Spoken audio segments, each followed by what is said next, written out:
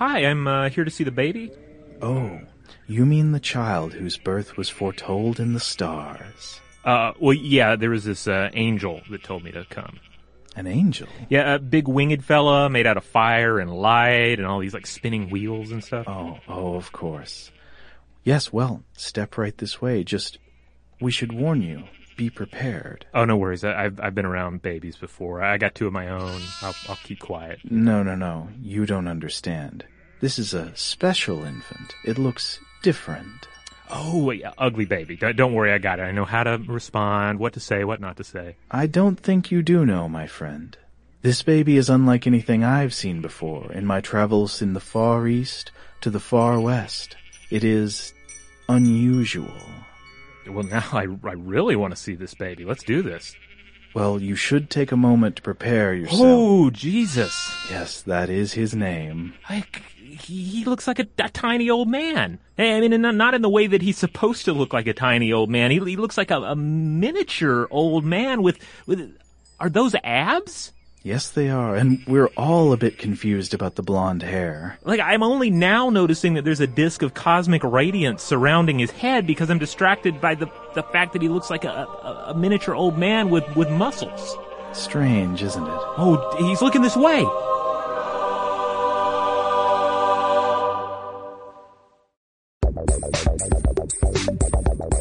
Welcome to Stuff to Blow Your Mind from HowStuffWorks.com.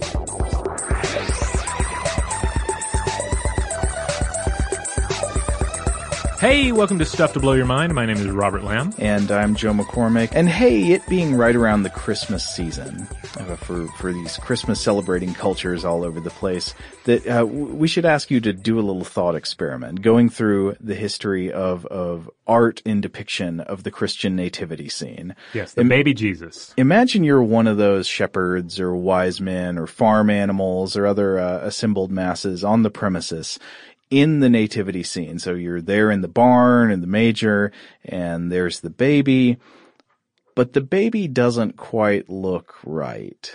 Indeed. And it doesn't look right in a way that is quite unsettling. It looks like a tiny adult. Yeah, Mary is there, Joseph's looking on sometimes, depending on the painting, and she's got the baby in her arms or on her lap or in the manger, but no matter what, the baby kind of looks like Alan Arkin.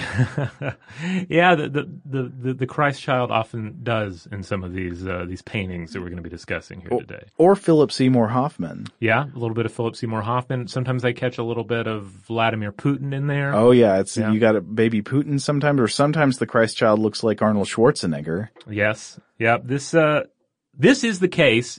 If you look at a lot of medieval art and even early Renaissance art, you'll see these depictions of the Christ child that are a little jarring, especially if you're used to more modern interpretations of a baby in a manger. And that includes like actual live nativity scenes where you have an actual infant standing in for the Christ child. This is something that I imagine a number of our listeners out there have picked up on of late, because there are these articles, these sort of galleries that make the rounds on social media, often with titles like Ugly Renaissance Babies or Renaissance Babies in Renaissance Paintings That Can't Even. I think that was a title of one that gave me a chuckle a while back, where it'll just be this barrage. Very BuzzFeedy. Yeah, very BuzzFeedy, very clicky. And it'll be this just barrage of indeed strange-looking babies. Now, babies are strange-looking anyway. But on top of that, you do have all of these like odd poses, these odd facial expressions, the odd just morphology of the Christ child, sometimes involving like what appears to be male pattern baldness or muscles, like adult muscles, like something out of a statue of Apollo. And it's a little confusing, especially considering that, sometimes these are in older medieval works where there's a certain abstraction to just how the human form itself is displayed. But other times it's clearly a work of high craftsmanship, of high artistry, and yet the baby, the center of the picture, the most important figure in Christian traditions, there's something off about it. And if you really begin to think about it and try to tease it apart, it's initially difficult to figure out why. Why would this one thing be so off? Yeah, so we wanted to talk today about the artistic traditions of depicting the Christ child specifically, the baby in the manger, but also babies in general throughout medieval art and Renaissance art. Anybody who'd be having occasion to draw the Nativity or to draw the Virgin Mary and the Christ child in her arms, and why so often you get little odd aliens with wide eyes gazing up to the mothership, or why you get creepy old men with like long slender limbs, or babies that seem to be maybe growing a 5 o'clock shadow. Some of these even remind me of The Island of Dr. Moreau, the version with Marlon Brando. Mm-hmm. If you recall, he had what would later become known as a mini-me. And some of the Christ childs that you encounter in medieval art have that kind of appearance. Yeah, and so what we're picking up on is our instinctual ideas about what babies are supposed to look like. And we've talked about this in recent episodes, actually. We talked about it in our cuteness and monstrosity episode back in October. Mm-hmm. But yeah, there are these basic features that you see as the most common morphologies associated with babies. And it's been hypothesized that certain types of features sort of set off our cuteness detectors, that like we see a creature of a certain kind of shape and it makes us go, oh, I want to take care of that thing. And so some of these commonly understood shapes would be like a large head and like a large forehead, or what's known as the predominance of the brain capsule, large low-lying eyes. So the eyes are sort of low set on the face and they're big, bulging cheeks, short, thick, kind of stubby arms and legs, a springy or elastic consistency, so something that looks kind of soft mm-hmm. and maybe not covered in really hard muscles, and clumsy movements is the final one. I guess that would come through more in real life movement, though you can sometimes communicate grace or clumsiness in poses, and a lot of these baby Jesuses in these paintings do appear very graceful in their movements. Yeah, you see the sort of a regal demeanor. Sometimes they're brandishing a scepter or a parrot. Mm-hmm. And then on top of that, many of these features that we've already touched on. They look like miniature adult humans, and they're proportioned that way. Slender arms and legs, or the baby appears to have what it may be male pattern baldness, mm-hmm. Painfully thin or overly muscular. And like some of these are seriously muscular. Oh, yeah. Like power lifter muscular. Yeah, you look at them and you may immediately ask, did they ever see a baby? Did they know what a baby looked like? You mean the artist? Yes, the artist. The baby in the painting. Did they just say, well, I guess it was like a smaller version of Michelangelo's David? That's clearly what an infant would consist of. So what was causing all of these painters and sculptors and people to represent babies in a way that so thoroughly violates our instinctual categories of what babies look like and how they're shaped? Well, that is the discussion for today. And it's really, I think it's a surprisingly broad discussion, because we're going to end up drawing in not only art history and medieval history, but also a fair amount of Christian theology, scientific attempts to understand what's happening with human reproduction. It's one of these excellent topics where you have just this convergence of several different disciplines. And hopefully, in the end, this is going to be an episode that alchemists and biologists alike can get into, Christians and non-Christians, art historians and precious moments figurine collectors. You're all going to be united in this exploration of weird baby Jesuses in art. All right, well, I think maybe we should take a quick break, and when we come back, we will explore this question further.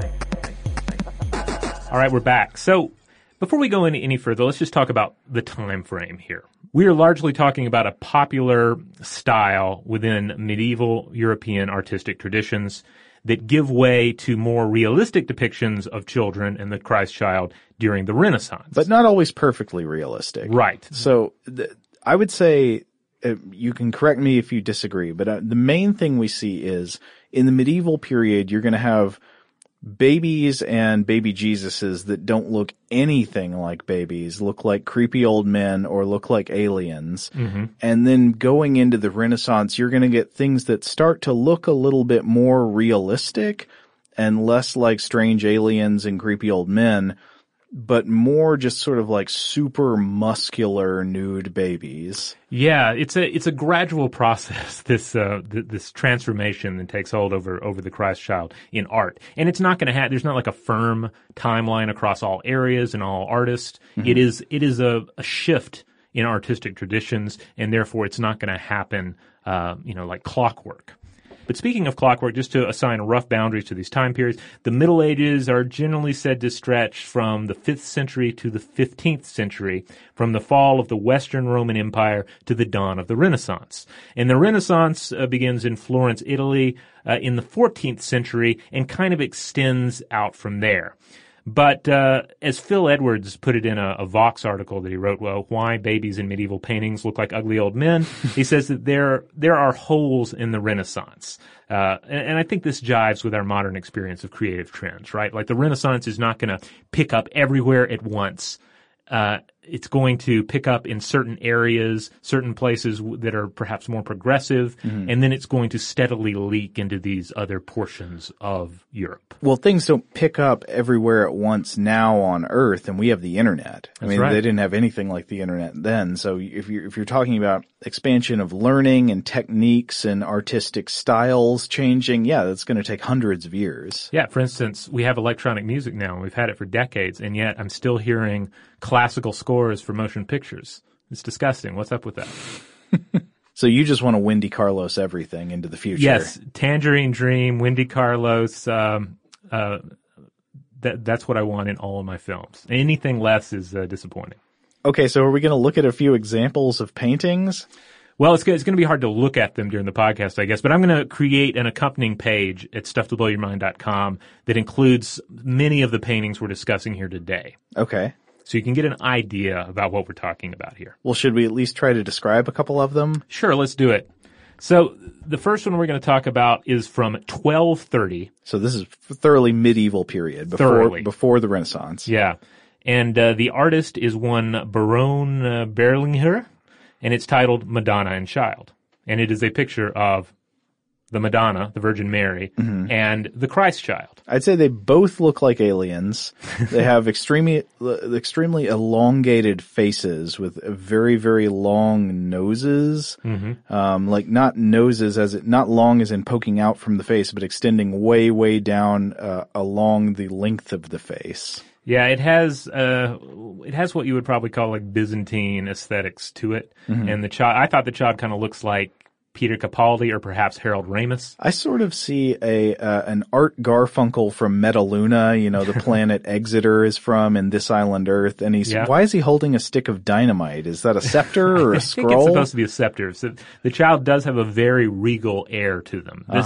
This is a child that is probably a Christ child that is going to speak to you as an adult, or at least that's what you get from this particular image. And send you instructions for an interocitor. Yes. Now, the next image, I'm still trying to track down the actual time and artist on, but I'll try and include it on the page, and then you can refer back to it. But in this one, we see another sort of alien-looking, serene Mary, this time with a kind of halo behind her head, and she is holding a Christ child that also has a halo around his head. Mary looks like the alien from Mac and Me, and the baby just is straight up David Gergen. Can you describe who David Gergen is? David Gergen, he's an American political consultant. I think he worked for Nixon and for Bill Clinton, maybe. Yeah. But yeah, he's just got a kind of distinctive face, and the baby looks like him. Yes, a very mature face, to say the least. Yeah. Now, the next image we're going to discuss, this is the one that really captured me the most for a number of reasons. It's a work by the Dutch master Martin van Heemskerk. And this guy lived 1498 through 1574. So this is very much an early Renaissance guy here with clear early Renaissance artistic skills. Like it is a beautiful painting titled Saint Luke Painting the Virgin. It is a depiction of a sort of a legendary tale that takes hold and is repeated numerous times in artistic traditions in which Luke, the biblical Luke, paints a painting of Mary and the Christ child. Is this supposed to be the author of the Gospel of Luke? Yes. Okay. One thing you'll immediately notice once you start getting into the Renaissance period paintings is that they look not exactly realistic, but much, much more realistic than the medieval paintings. Robert, I was making this comparison earlier, and I wonder what you've been thinking about it. When I see medieval European artwork, I often think of it as being somewhat similar to modern political cartoons, in that there's really no effort to achieve realism of any kind. You're not trying to render a photorealistic person or get the details and proportions of the human body right. People have sort of exaggerated features that almost look as if they are designed to indicate certain symbolic things about the people, and that I get that feeling because, like in political cartoons, people aren't really meant to literally embody people, but usually embody a concept. So like in a political cartoon, you'd have like a guy in a suit with like a, like a big crazy looking face, and he's just got a label on him that says like taxes. Yeah. And medieval artwork seems a lot like that to me. Like a character depicted often seems to embody a virtue or embody a sin or embody some other kind of abstract idea. Yeah, I thought about this a lot when we were reading this as it relates to monstrosity, because we see so many wonderful monstrosities in medieval artistic traditions, and sometimes they involve Christ as well. There's this, I was showing you a few of these images before we went in here, but you have these occasional depictions either of Christ with 3 faces or 3 heads, or depictions of the Holy Trinity, the idea that you have God, and Jesus and the Holy Spirit all as one united thing. You have it displayed as a 3-headed, sort of a 3-headed angel or a 3-headed Christ.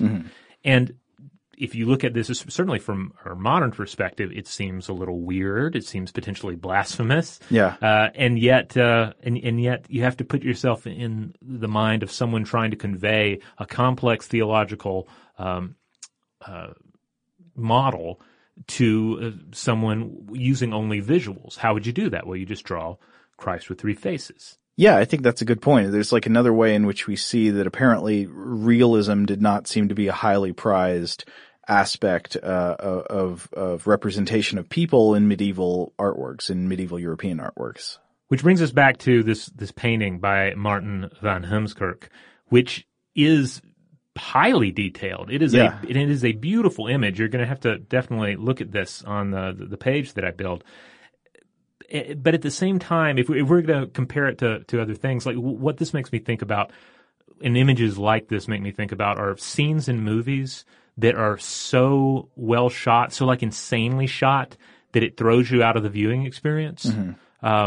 Maybe it'll be some experimental director or some sort of shot where they had to digitally remove the camera or the set to make it work, where you're just thrown out of the movie because you're thinking, wow, how did they shoot this? This is just a technical marvel. And then you're not even paying attention to what the characters are doing. Yeah, you can think about that in multiple directions. I don't love movies with a lot of CGI action in them because it stops feeling real to me. But you could go in the other direction. You don't even have to use a lot of CGI. You might think about like Terrence Malick films or something where there's just going to be a whole lot of extremely beautiful, kind of perfect photography in them. Yeah. And that can sometimes tend to take you out of the narrative because you just sort of like zone out looking at it, and then sometimes thinking critically about it, like, wow, what what were they doing with this shot? I have the same experience with super long shots in a film. Like there seems to be a cutoff where a long shot ceases to be just like a seamless experience of the movie, and you start freaking out and realize, oh my goodness, we're still in the same shot. Right. How did they do this? Stop it. Stop shooting because must be costing a fortune. Now this Van Heemskerk painting here, it is beautiful and it does seem realistic in a lot of ways, but the baby Jesus in it is messed up. He is a beefy gremlin power lifter. And not just so he's super ripped with muscles all over and has adult human man proportions. Does not have that, large baby head and stubby legs. He's got ripped muscly arms and legs. And he's also doing this pose that's like this Donkey Kong pose, where he's like stomping with one leg up and down. He looks like he is like in a roid rage against Mary. And it's notable too that there is an angel standing in the background lighting the painting, like a winged humanoid. And we're not even talking about that. We're talking about the baby as being the most unrealistic portion of the painting. But to come back to the theme, in a different way than the medieval artwork, this just seems like if somebody painted this now, it would come off as a deliberate act of blasphemy. Yeah. You know, it would look like somebody was trying to make fun of the baby Jesus in some way. But no, I mean, this appears to be genuinely reverent artwork. And so why would they do that with all the muscles? I mean, it's especially noteworthy in the work of von Homunculus because you see some other paintings that he did. He did a subsequent painting of St. Luke, painting the Virgin Mary and the baby, and it's notable for a number of reasons.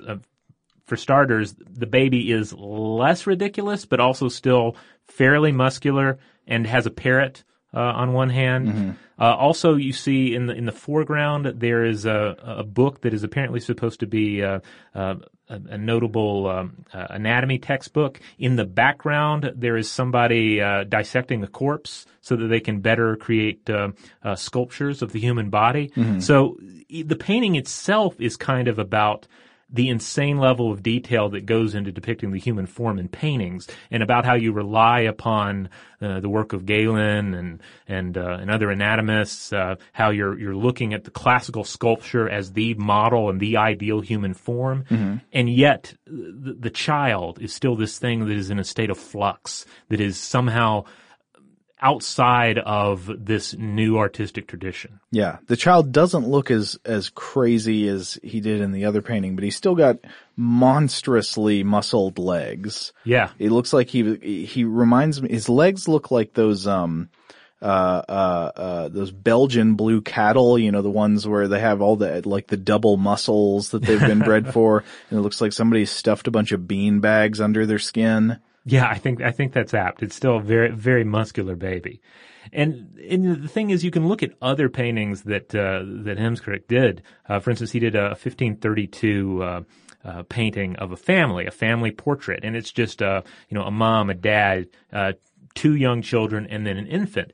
And the infant, is still a little on the muscular side, but would not instantly throw you off if you just saw this on a wall in a museum. You wouldn't freak out and say, muscle baby, what's going on? You would just say, well, there's another portrait of a family. Looks a little bit like Louis Anderson, but okay. Yeah, but in the appropriate way that all babies should look kind of like Louis Anderson. Yeah.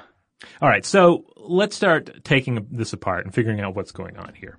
So for starters, this obviously wasn't simply a case of artists didn't learn how to draw babies till later. Right. People all over the world in different cultures have learned different ways of representing the human body throughout history, and there have been methods before the medieval European art traditions that were much more photorealistic. Mm-hmm. Yeah. So, we have to think about style, the artistic intention, but also about the subject matter itself. So we have to ground artistic depictions of infants within the framework of the time. How did denizens of the Middle Ages view babies?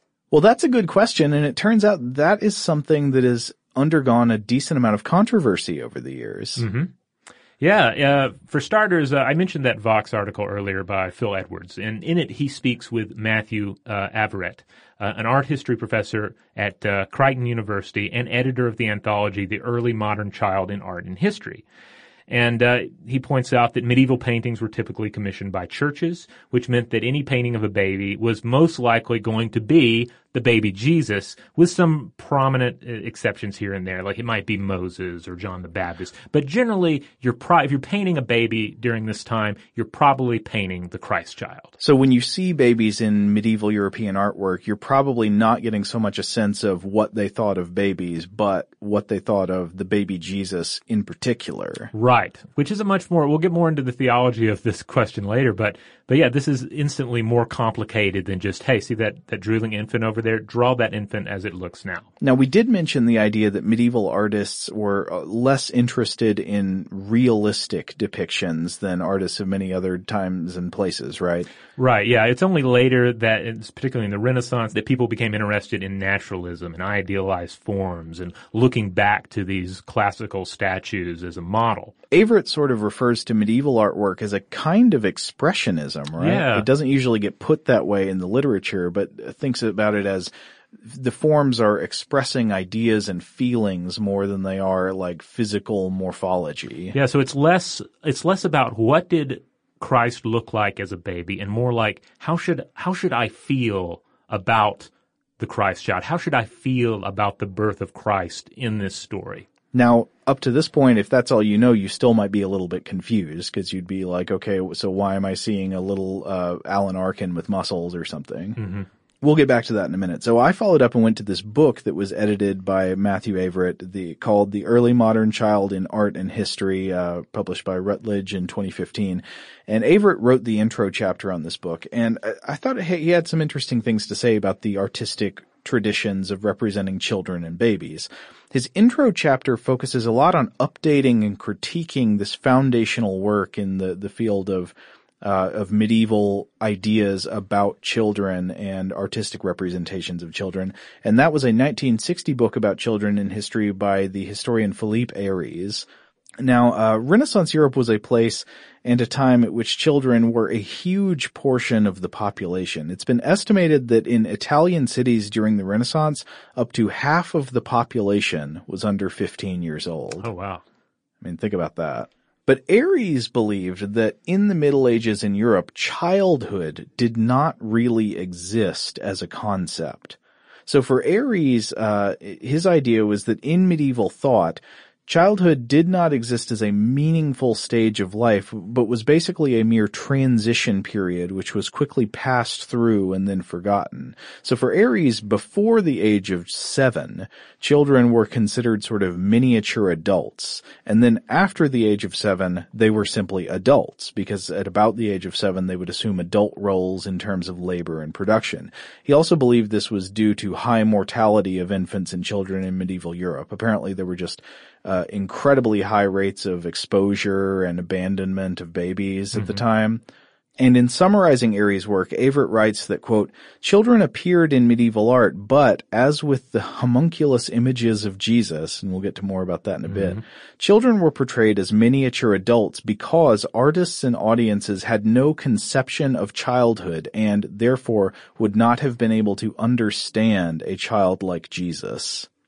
Now, according to Aries, this began to change in the Renaissance when parents began to value childhood and childhood education as distinct from adult education. A lot of this had to do with changes in families, increases in marriages based on love, and the idea that you would nurture a child and treat them specifically as a child in how you instructed them. Yeah, just really this more modern concept that childhood is this bubble that should be protected and maintained. Yeah. You know, that the world that you present to your child is maybe not completely at odds with reality, but there are going to be certain elements of reality that are more finely edited than others. Yeah. Now, there might be some grains of truth in what Aries says, but beginning in about the 1980s, scholars began to seriously diverge from Aries' view of childhood as essentially non-existent or meaningless in medieval European thought. Averitt disagrees with it too. Though there are a lot of ways in which medieval and early modern depictions of children and babies are substantially different from one another, and from modern depictions, of course, a lot of this had to do with the purpose of the art and what it was used for. Just one example, Averitt says that strangely adult-looking children in some early modern paintings might be indicative of the fact that sometimes these paintings were considered for children, sort of showing them good examples. Quote, parents in Renaissance Italy were encouraged to have images of saintly children and virgins because they set positive examples for children. So, by analogy, you might look at some of these muscly adult-shaped children and babies, that might have been for the benefit of young kids who would look at them and say, I want to be that muscle baby. Huh. And likewise, you could see this being an expression of what the adults want the child to be. Yeah. I want you to be this strong, regal, and and resilient individual. Yeah, but then also it's informed by theological concepts, remembering that a lot of these pictures of babies were supposed to be the baby Jesus. That might have been depicted just differently than other babies would be. And you got to think about who art was generally made for in both the medieval and the Renaissance periods. Yeah, you didn't see much in the way of art, especially portraiture, for the common people, or certainly for the poor. These were images for the wealthy ruling classes. These were pieces of art for the church, and again, often displayed biblical scenes or scenes of importance within Christian tradition. Yeah. And then everyone was working within these artistic conventions. Like, you can imagine yourself as an artist at this time. The church comes to you. They have a specific request.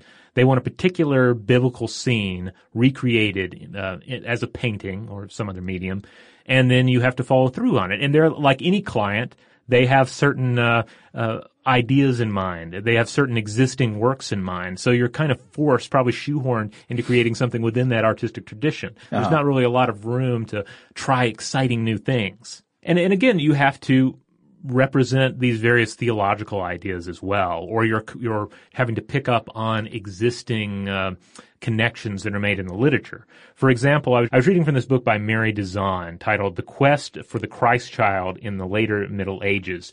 And she points out that you'll often encounter these swaddled babies in medieval art that look very similar to dead infants that are wrapped up in grave shrouds.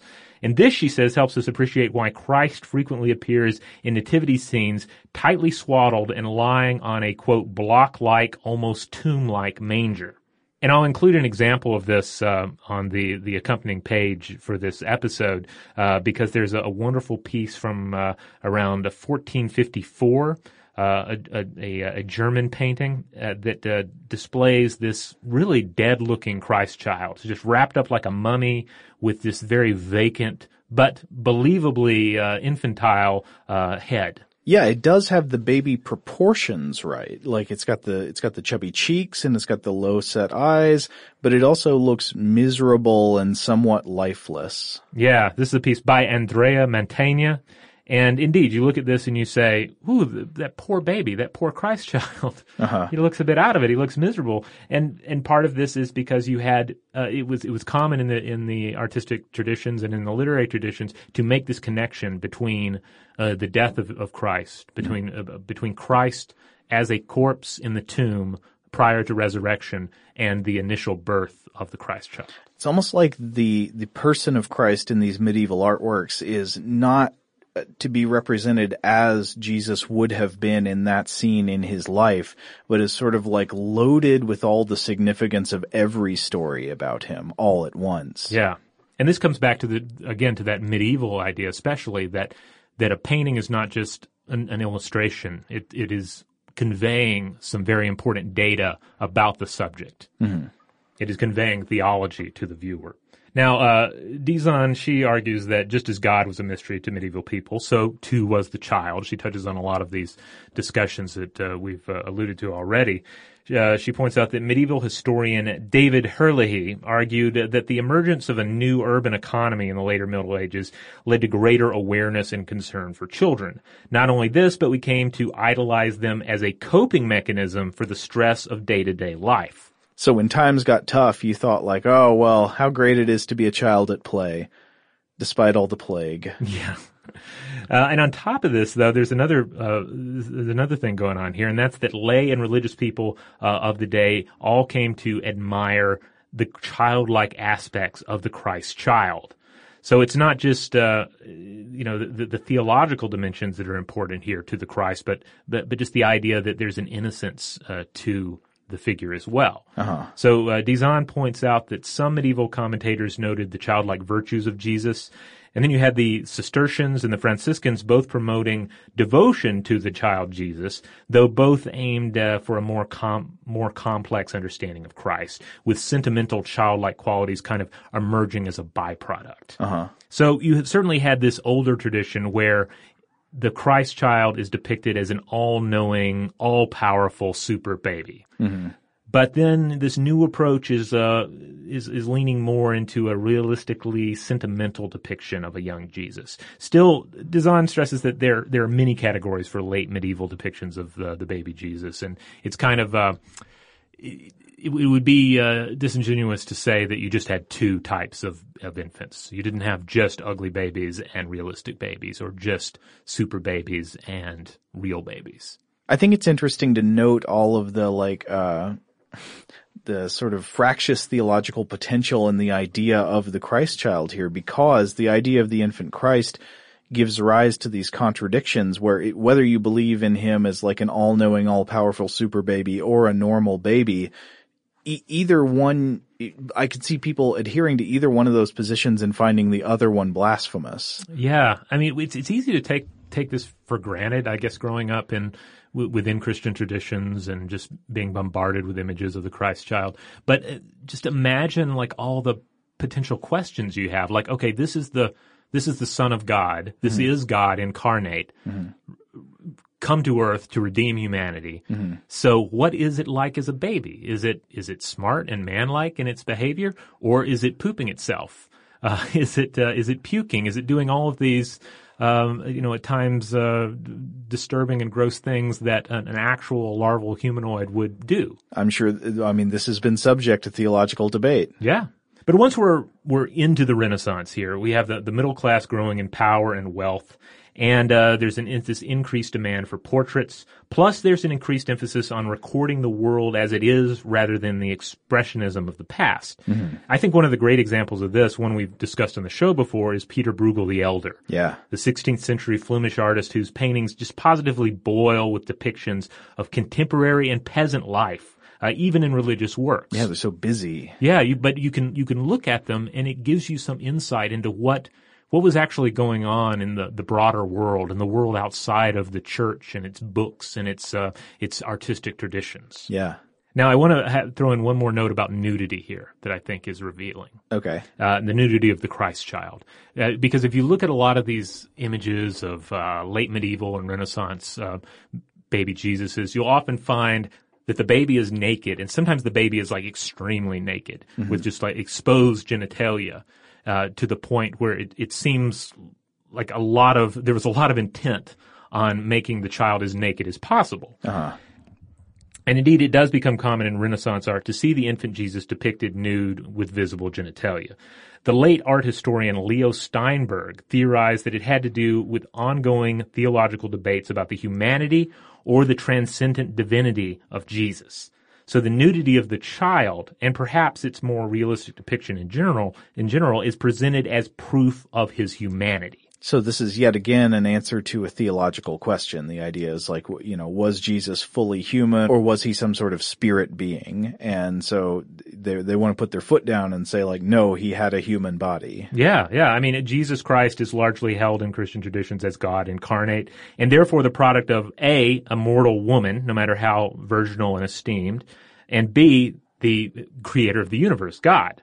So he is at the very least a hybrid entity with attitudes leaning in mortal or divine directions, depending on your particular theology, or in some cases your particular heresy. Yeah. So how you end up asking, how do you choose to think of and portray the newborn Christ? As more human or as more divine? As natural or as preternatural? And this whole discussion occurs as humans are still working out exactly what's happening during reproduction itself. Yeah, we haven't even gotten to that yet. I mean, how are these infant bodies formed in the first place? Yeah, does Mary contribute to the Christ child's humanity merely by being its vessel? Does she contribute to his flesh? Is there a resemblance between mother and child here? So keep all of this in mind as we take one more break and come back to continue to tackle this question and indeed summon the homunculus. All right, we're back. Robert, let's summon the homunculus. Yes, the homunculus. Now, when we talk about homunculi, I imagine a number of people think rather understandably of the alchemical homunculus, the idea of an artificial diminutive humanoid that is cooked up in a wizard's laboratory. Right, so you might have an alchemist like Paracelsus who says that I can create a chemical human one that is out of synthetic ingredients. I will make a homunculus, a small man. And that's the funky chemical spelling too. Yeah, with the Y. With the Y in it.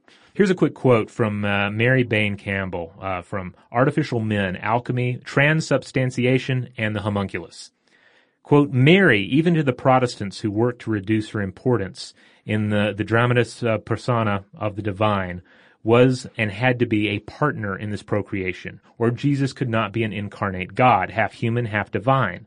Nonetheless, the transubstantiation of the sacramental feast of the Eucharist was a process that became at least potentially susceptible to chemical, again with a Y, explanation in the intellectual world of the Reformation, a world that included the increasingly philosophical and spiritualized discipline of chemistry, the art of transmutation, and an increasingly naturalized theology. Oh, I never made that connection before, but that's amazing. So believing in the transubstantiation of the Eucharist, meaning that when you take communion, the bread physically truly is transformed into the body of Christ. Right. And that the wine physically truly is transformed into the blood of Christ. These are theological dogmas, but that if you take them literally, you start to believe that there may be other ways in which substances can be transformed into living tissue.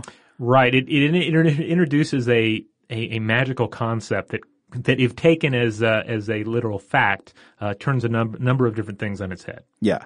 Now, like all sexually reproducing species, humans engage in sex to perform sexual recombination. We generally don't follow the idea of spontaneous generation anymore. We think that generally life most of the time comes from life. And so when sexual recombination happens in sexually reproducing species, you have a random mixing of genes from the mother and the father. So our sexual cells are known as gametes, the male sperm and the female egg, and each of these contain 23 chromosomes, which is half the normal number of chromosomes in a cell, and then they fuse together to form a new zygote with 46 chromosomes of randomly jumbled genes from the mother and from the father, and these cells then begin to divide until they start to take the shape of an embryo within the mother's uterus. Those are the known basics of actual sexual reproduction. But it hasn't always been taken for granted that this is how it happens. And in fact, I think a great idea for a future episode or series of episodes would be the question of why sexual recombination. Why don't we just all do asexual reproduction like bacteria might or something like that? Why don't we just split in half and make clones of ourselves? Oh, yeah. In biology, this question is often framed as what compensates for the cost of males? But yeah, it's a good question to explore. We should come back to it in the future. But yeah, so to continue, we know that sexual recombination takes information from the mother and from the father and fuses it to create a new cell, a new being, by jumbling together bits of the blueprints that make up both of the parents. Yeah, and you know, as early as 350 BCE, Aristotle proposed a theory of epigenesis, which was essentially correct. Yeah, this was basically the idea that the sperm and egg joined to create undifferentiated cells, like stem cells, which then matured over time into bodies. Maybe not correct in all the details as he imagined it, but it basically gets the gist of reproduction right. And yet, just a few centuries ago, you had many people who believed in what was known as preformationism. Yeah, or preformation theory. So in like the 17th and 18th centuries, many very learned or supposedly learned scholars and natural philosophers had this idea that the embryonic human being was already fully formed in its entirety, except being like smaller or maybe in a smaller or sort of less defined shape within the sex cells of the mother or the father. Right. They were like fully formed versions of themselves, which would simply grow in size or possibly change in shape within the uterus during pregnancy. Essentially, the sex cells were each a homunculus. Yeah, and you see some wonderful artistic depictions of this, illustrations of how this might go down. Because I imagine a number of us have seen these of a sperm, and there's a tiny human in the sperm. Yeah. The idea here is that the male of the species just shoots a tiny human into the female, and the female is just where that tiny human grows. Yeah. So one interesting side note, I think I would like to point out that the transition from preformation theory to modern reproductive theory is mainly a shift in emphasis about what exactly gets transmitted during sex and during birth. Under preformation theory, what gets transmitted is material, or the means to make material grow. You know, it's either you either if you believe that the sperm cell is a pre-fully formed human, it's being transmitted into the uterus, or if you believe that the egg is a fully formed human, the sexual reproduction puts some chemical in place that allows it to grow. But under modern theory, what gets transmitted is not material so much as information. It's not getting the rebels a tiny Death Star, it's getting them the plans for the Death Star. Yes. But by focusing on material like this, preformation theory leads to a problem. The sperm and the egg can't both be a homunculus. Or in that case, what's the point of the homunculus? So which one is it? Here you get the controversy between the spermists and the ovists. Yes. Now, we've touched a little bit on the spermist, but ovists, they believe that the egg contained all that was needed, and it merely required male seed as a kind of chemical trigger. Yeah. There would be some kind of vapor that would cause the growth. Yeah, just a sort of a firing of the starter pistol that says, all right, grow the homunculus. Okay. Now, my favorite of the later-day ovists is an Italian physiologist and priest, Lazzaro Spallanzani, who lived 1729 through 1799. Spallanzani is great. So he believed, as did Charles Bonnet, in the ovist version of preformation theory, and the specifics of their idea is that God created the first female specimen of every species, and when he created that first female, he implanted within her the tiny forms of all future descendants, fully shaped from the beginning, needing only to grow, and the semen only somehow stimulated this growth. But his beliefs about the constituents of semen are pretty amazing. Yeah, so again, Spallanzani, he believed this was just like a chemical trigger. Yeah. And that was all that the semen was actually contributing. And yet he was able to take a look at it, and he identified that there was something kind of wormy going on in there. There was some sort of wormy substance in the semen. Yeah. But how did he make sense of these wormy things in the semen? Well, based on popular theories of the day concerning the idea of inheritable intestinal worms, the idea that you would have intestinal worms and you would pass them on to children and to the grandchildren, etc. He thought that the sperm, what we know now as the sperm, might be parasites, and that the seminal fluid alone served as this chemical trigger for the egg. And he famously led to the use of pants on frogs and other amphibians as an attempt to separate these two entities, and to really figure out exactly what was going on during the deposit of fluid in sexual reproduction. So testing the hypothesis that male sex cells are actually just parasites. Right. And this we could do a whole episode, I think, on the various experiments that followed, putting tiny pants on frogs, eventually working his way up to more advanced organisms such as a dog. But it becomes unintentionally hilarious at times, but also ultimately illuminating for later readers to look back on his experiments and watch this progression towards an understanding of the truth of sexual reproduction. Right. So that guy was an ovist, but there were all these spermists as well who believed that the sperm cells were the individually fully formed humans shrunk down to tiny size. Yeah, and I feel like these are more these tend to be more sort of scandalous and ridiculous to modern viewers for a number of reasons, but in part because there is such an inherent like chauvinistic ideology here. The idea that, well, clearly it's just the man doing it. Yeah, it really feels like trying to write the woman's agency out of the generation of new generations. Yeah.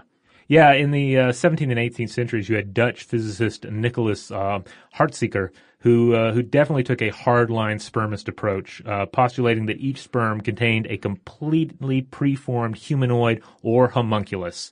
And this came with illustrations, those illustrations I alluded to earlier. Yeah, they're fantastic. Where the slightly more grown-up versions of the cells, as the homunculus gets bigger, look kind of like creepy Christmas ornaments. Yes. Where they're like kind of a wavy, wobbly human form hanging from like a thread on the top of his head. Yeah, it is. They're kind of creepy to look at, but also kind of holy too.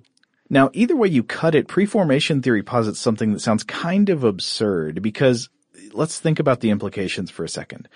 Take the spermist position. Say you're Nicholas Heartseeker.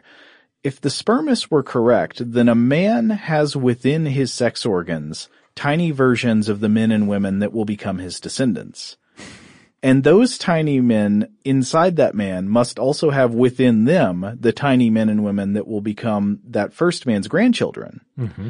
And so on and so forth. But of course, since they're tiny men within a tiny man, they must be proportionally smaller to start with, right? So you get this ongoing regress of shrinking future generations to fit inside perpetually smaller generations.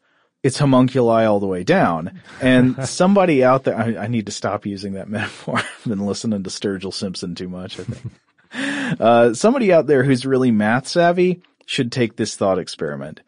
Given this assumption of a sperm-sized man within every man, and then a proportionally sperm-sized man within the original tiny man, how many generations would you need to go down before your homunculus was smaller than one plank length? I like this, yeah, because it would ultimately give you like a hard limit to the generations of man. Yeah, at some point your physics isn't going to work anymore. How are you going to make that homunculus? Not out of particles, that's for sure. So in all of this, we've ultimately come back around to this idea of homunculus theory. Mm-hmm. Again, we've talked about the homunculi a little bit in terms of alchemy, where the creature's not quite a human, but is a rational animal, and ultimately another fictional page in humanity's dream of mastering life and death. But Robert, how does this come back to our medieval and Renaissance art theme we were talking about? Okay, so first of all, it's important to note that this wasn't a case of just clerics on one side, alchemists on the other, and homunculi in between, I guess. Mm-hmm. Here's a quick quote from William R. Newman in Western Society and Alchemy from 1200 to 1500, published in the Journal of Medieval History in 1980. It says, quote, "The fact that alchemists made analogies between the alchemistic process and the Christian mysteries is not so strange when we remember that in the Middle Ages most alchemists were clerics. Although it is true that a number of clerics were offended by Henry VI of England's appeal in which the transmutation of metal was likened to the consecration during Holy Mass, many others did not object."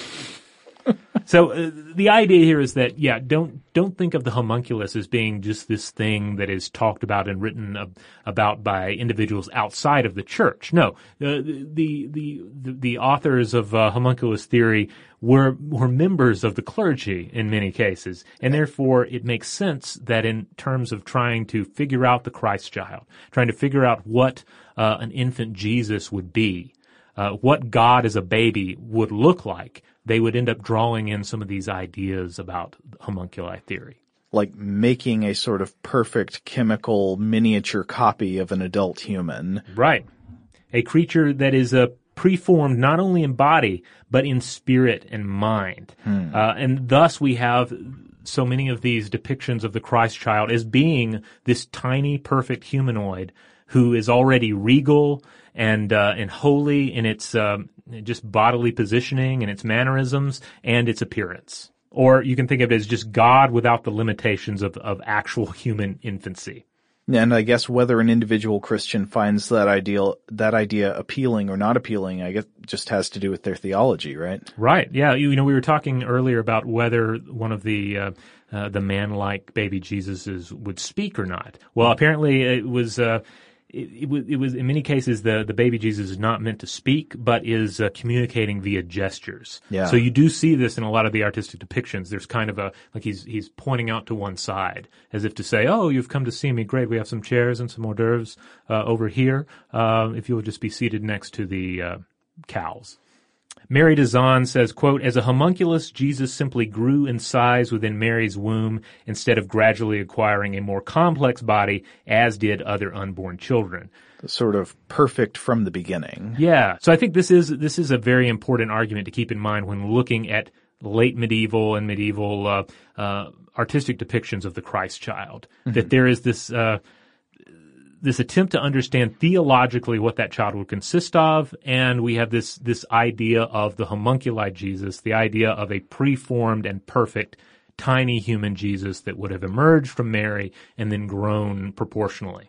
That was very much in sync with many of the alchemical ideas of the day. Okay, Robert, let's say I want to make a homunculus. Not a homunculus theory version of Jesus, but just a regular homunculus. An old-fashioned homunculus. Yeah, I'm getting interested in alchemy. I want to bake a cake, and that cake is a homunculus. What should I do? Well, first of all, get yourself a copy of a medieval text known as the Book of the Cow. Nice. Because it lays out some rather grotesque and confusing instructions in the art of do-it-yourself homunculi brewing. So let me tell you what you'll need for this. Okay. This is straight from the Book of the Cow. First of all, you'll need wizard semen. And this makes sense from a spermist point of view, right? Oh, okay. Yeah, if you have the sperm of the wizard, you have probably everything you need to build a human or humanoid creature. Why does it need to be a wizard? Well, I'm not sure if it means that if you were engaging in the homunculi creation, you were probably yourself a wizard or magician and therefore engaged in a very solitary practice. Oh, I see. Yeah, that could be it. Or maybe there's something innately magical about the magician's semen. I'm not sure. You're going to need animal blood. You're going to need an actual cow or a ewe. You're going to need sulfur, a magnet. You're going to need green tortilla or a sulfate of iron, and a large glass or lead vessel. Oh, and you'll need one more thing. You'll need the sunstone. What's the sunstone, Robert? Well, the sunstone is a mystical phosphorescent elixir. So this is the point. I know that you engage in mixology as well. This is the point in the cocktail recipe where you realize that you absolutely cannot make the drink because you are missing a vital, rare, or expensive ingredient. In this case, an ingredient that, of course, does not actually exist. It is a mystical ingredient. And if you have that, then yeah, you've got a leg up on making a homunculi. But if not, you're just left with a vessel full of wizard semen and cow blood. Yeah, very disappointing. Now I'll spare everyone the additional instructions here, but I'll link to a blog post on the landing page for this episode at Stuff to Blow Your Mind that rolls through all you have to do there to grow the homunculi within the cow and then allow it to develop to the point where you can then harvest the homunculi and use it as an ingredient in spells to, say, turn yourself invisible or give you the gift of flight. Whoa. Yeah. But in all things alchemical, it's all rather confusing and full of symbolism and hidden messages. Just like medieval art. Yeah, exactly. All right, well, that's going to wrap it up for our discussion today, but remember to go to stufftoblowyourmind.com and check out the image gallery that Robert is putting together of some of these fantastic works of medieval and Renaissance art, showing the various stages of creepy baby development in art history. That's right. You're just going to have to see some of these for yourself to really get a grasp of what we're talking about here. And hey, while you're there at stufftoblowyourmind.com, you can check out all the other podcast episodes we've done. You can check out blog posts and videos, as well as links out to our various social media accounts such as Facebook, Twitter, Tumblr, Instagram, and so forth.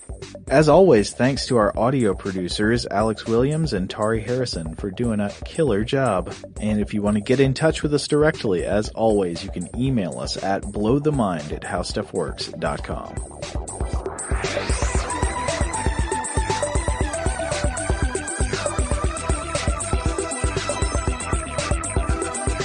For more on this and thousands of other topics, visit howstuffworks.com.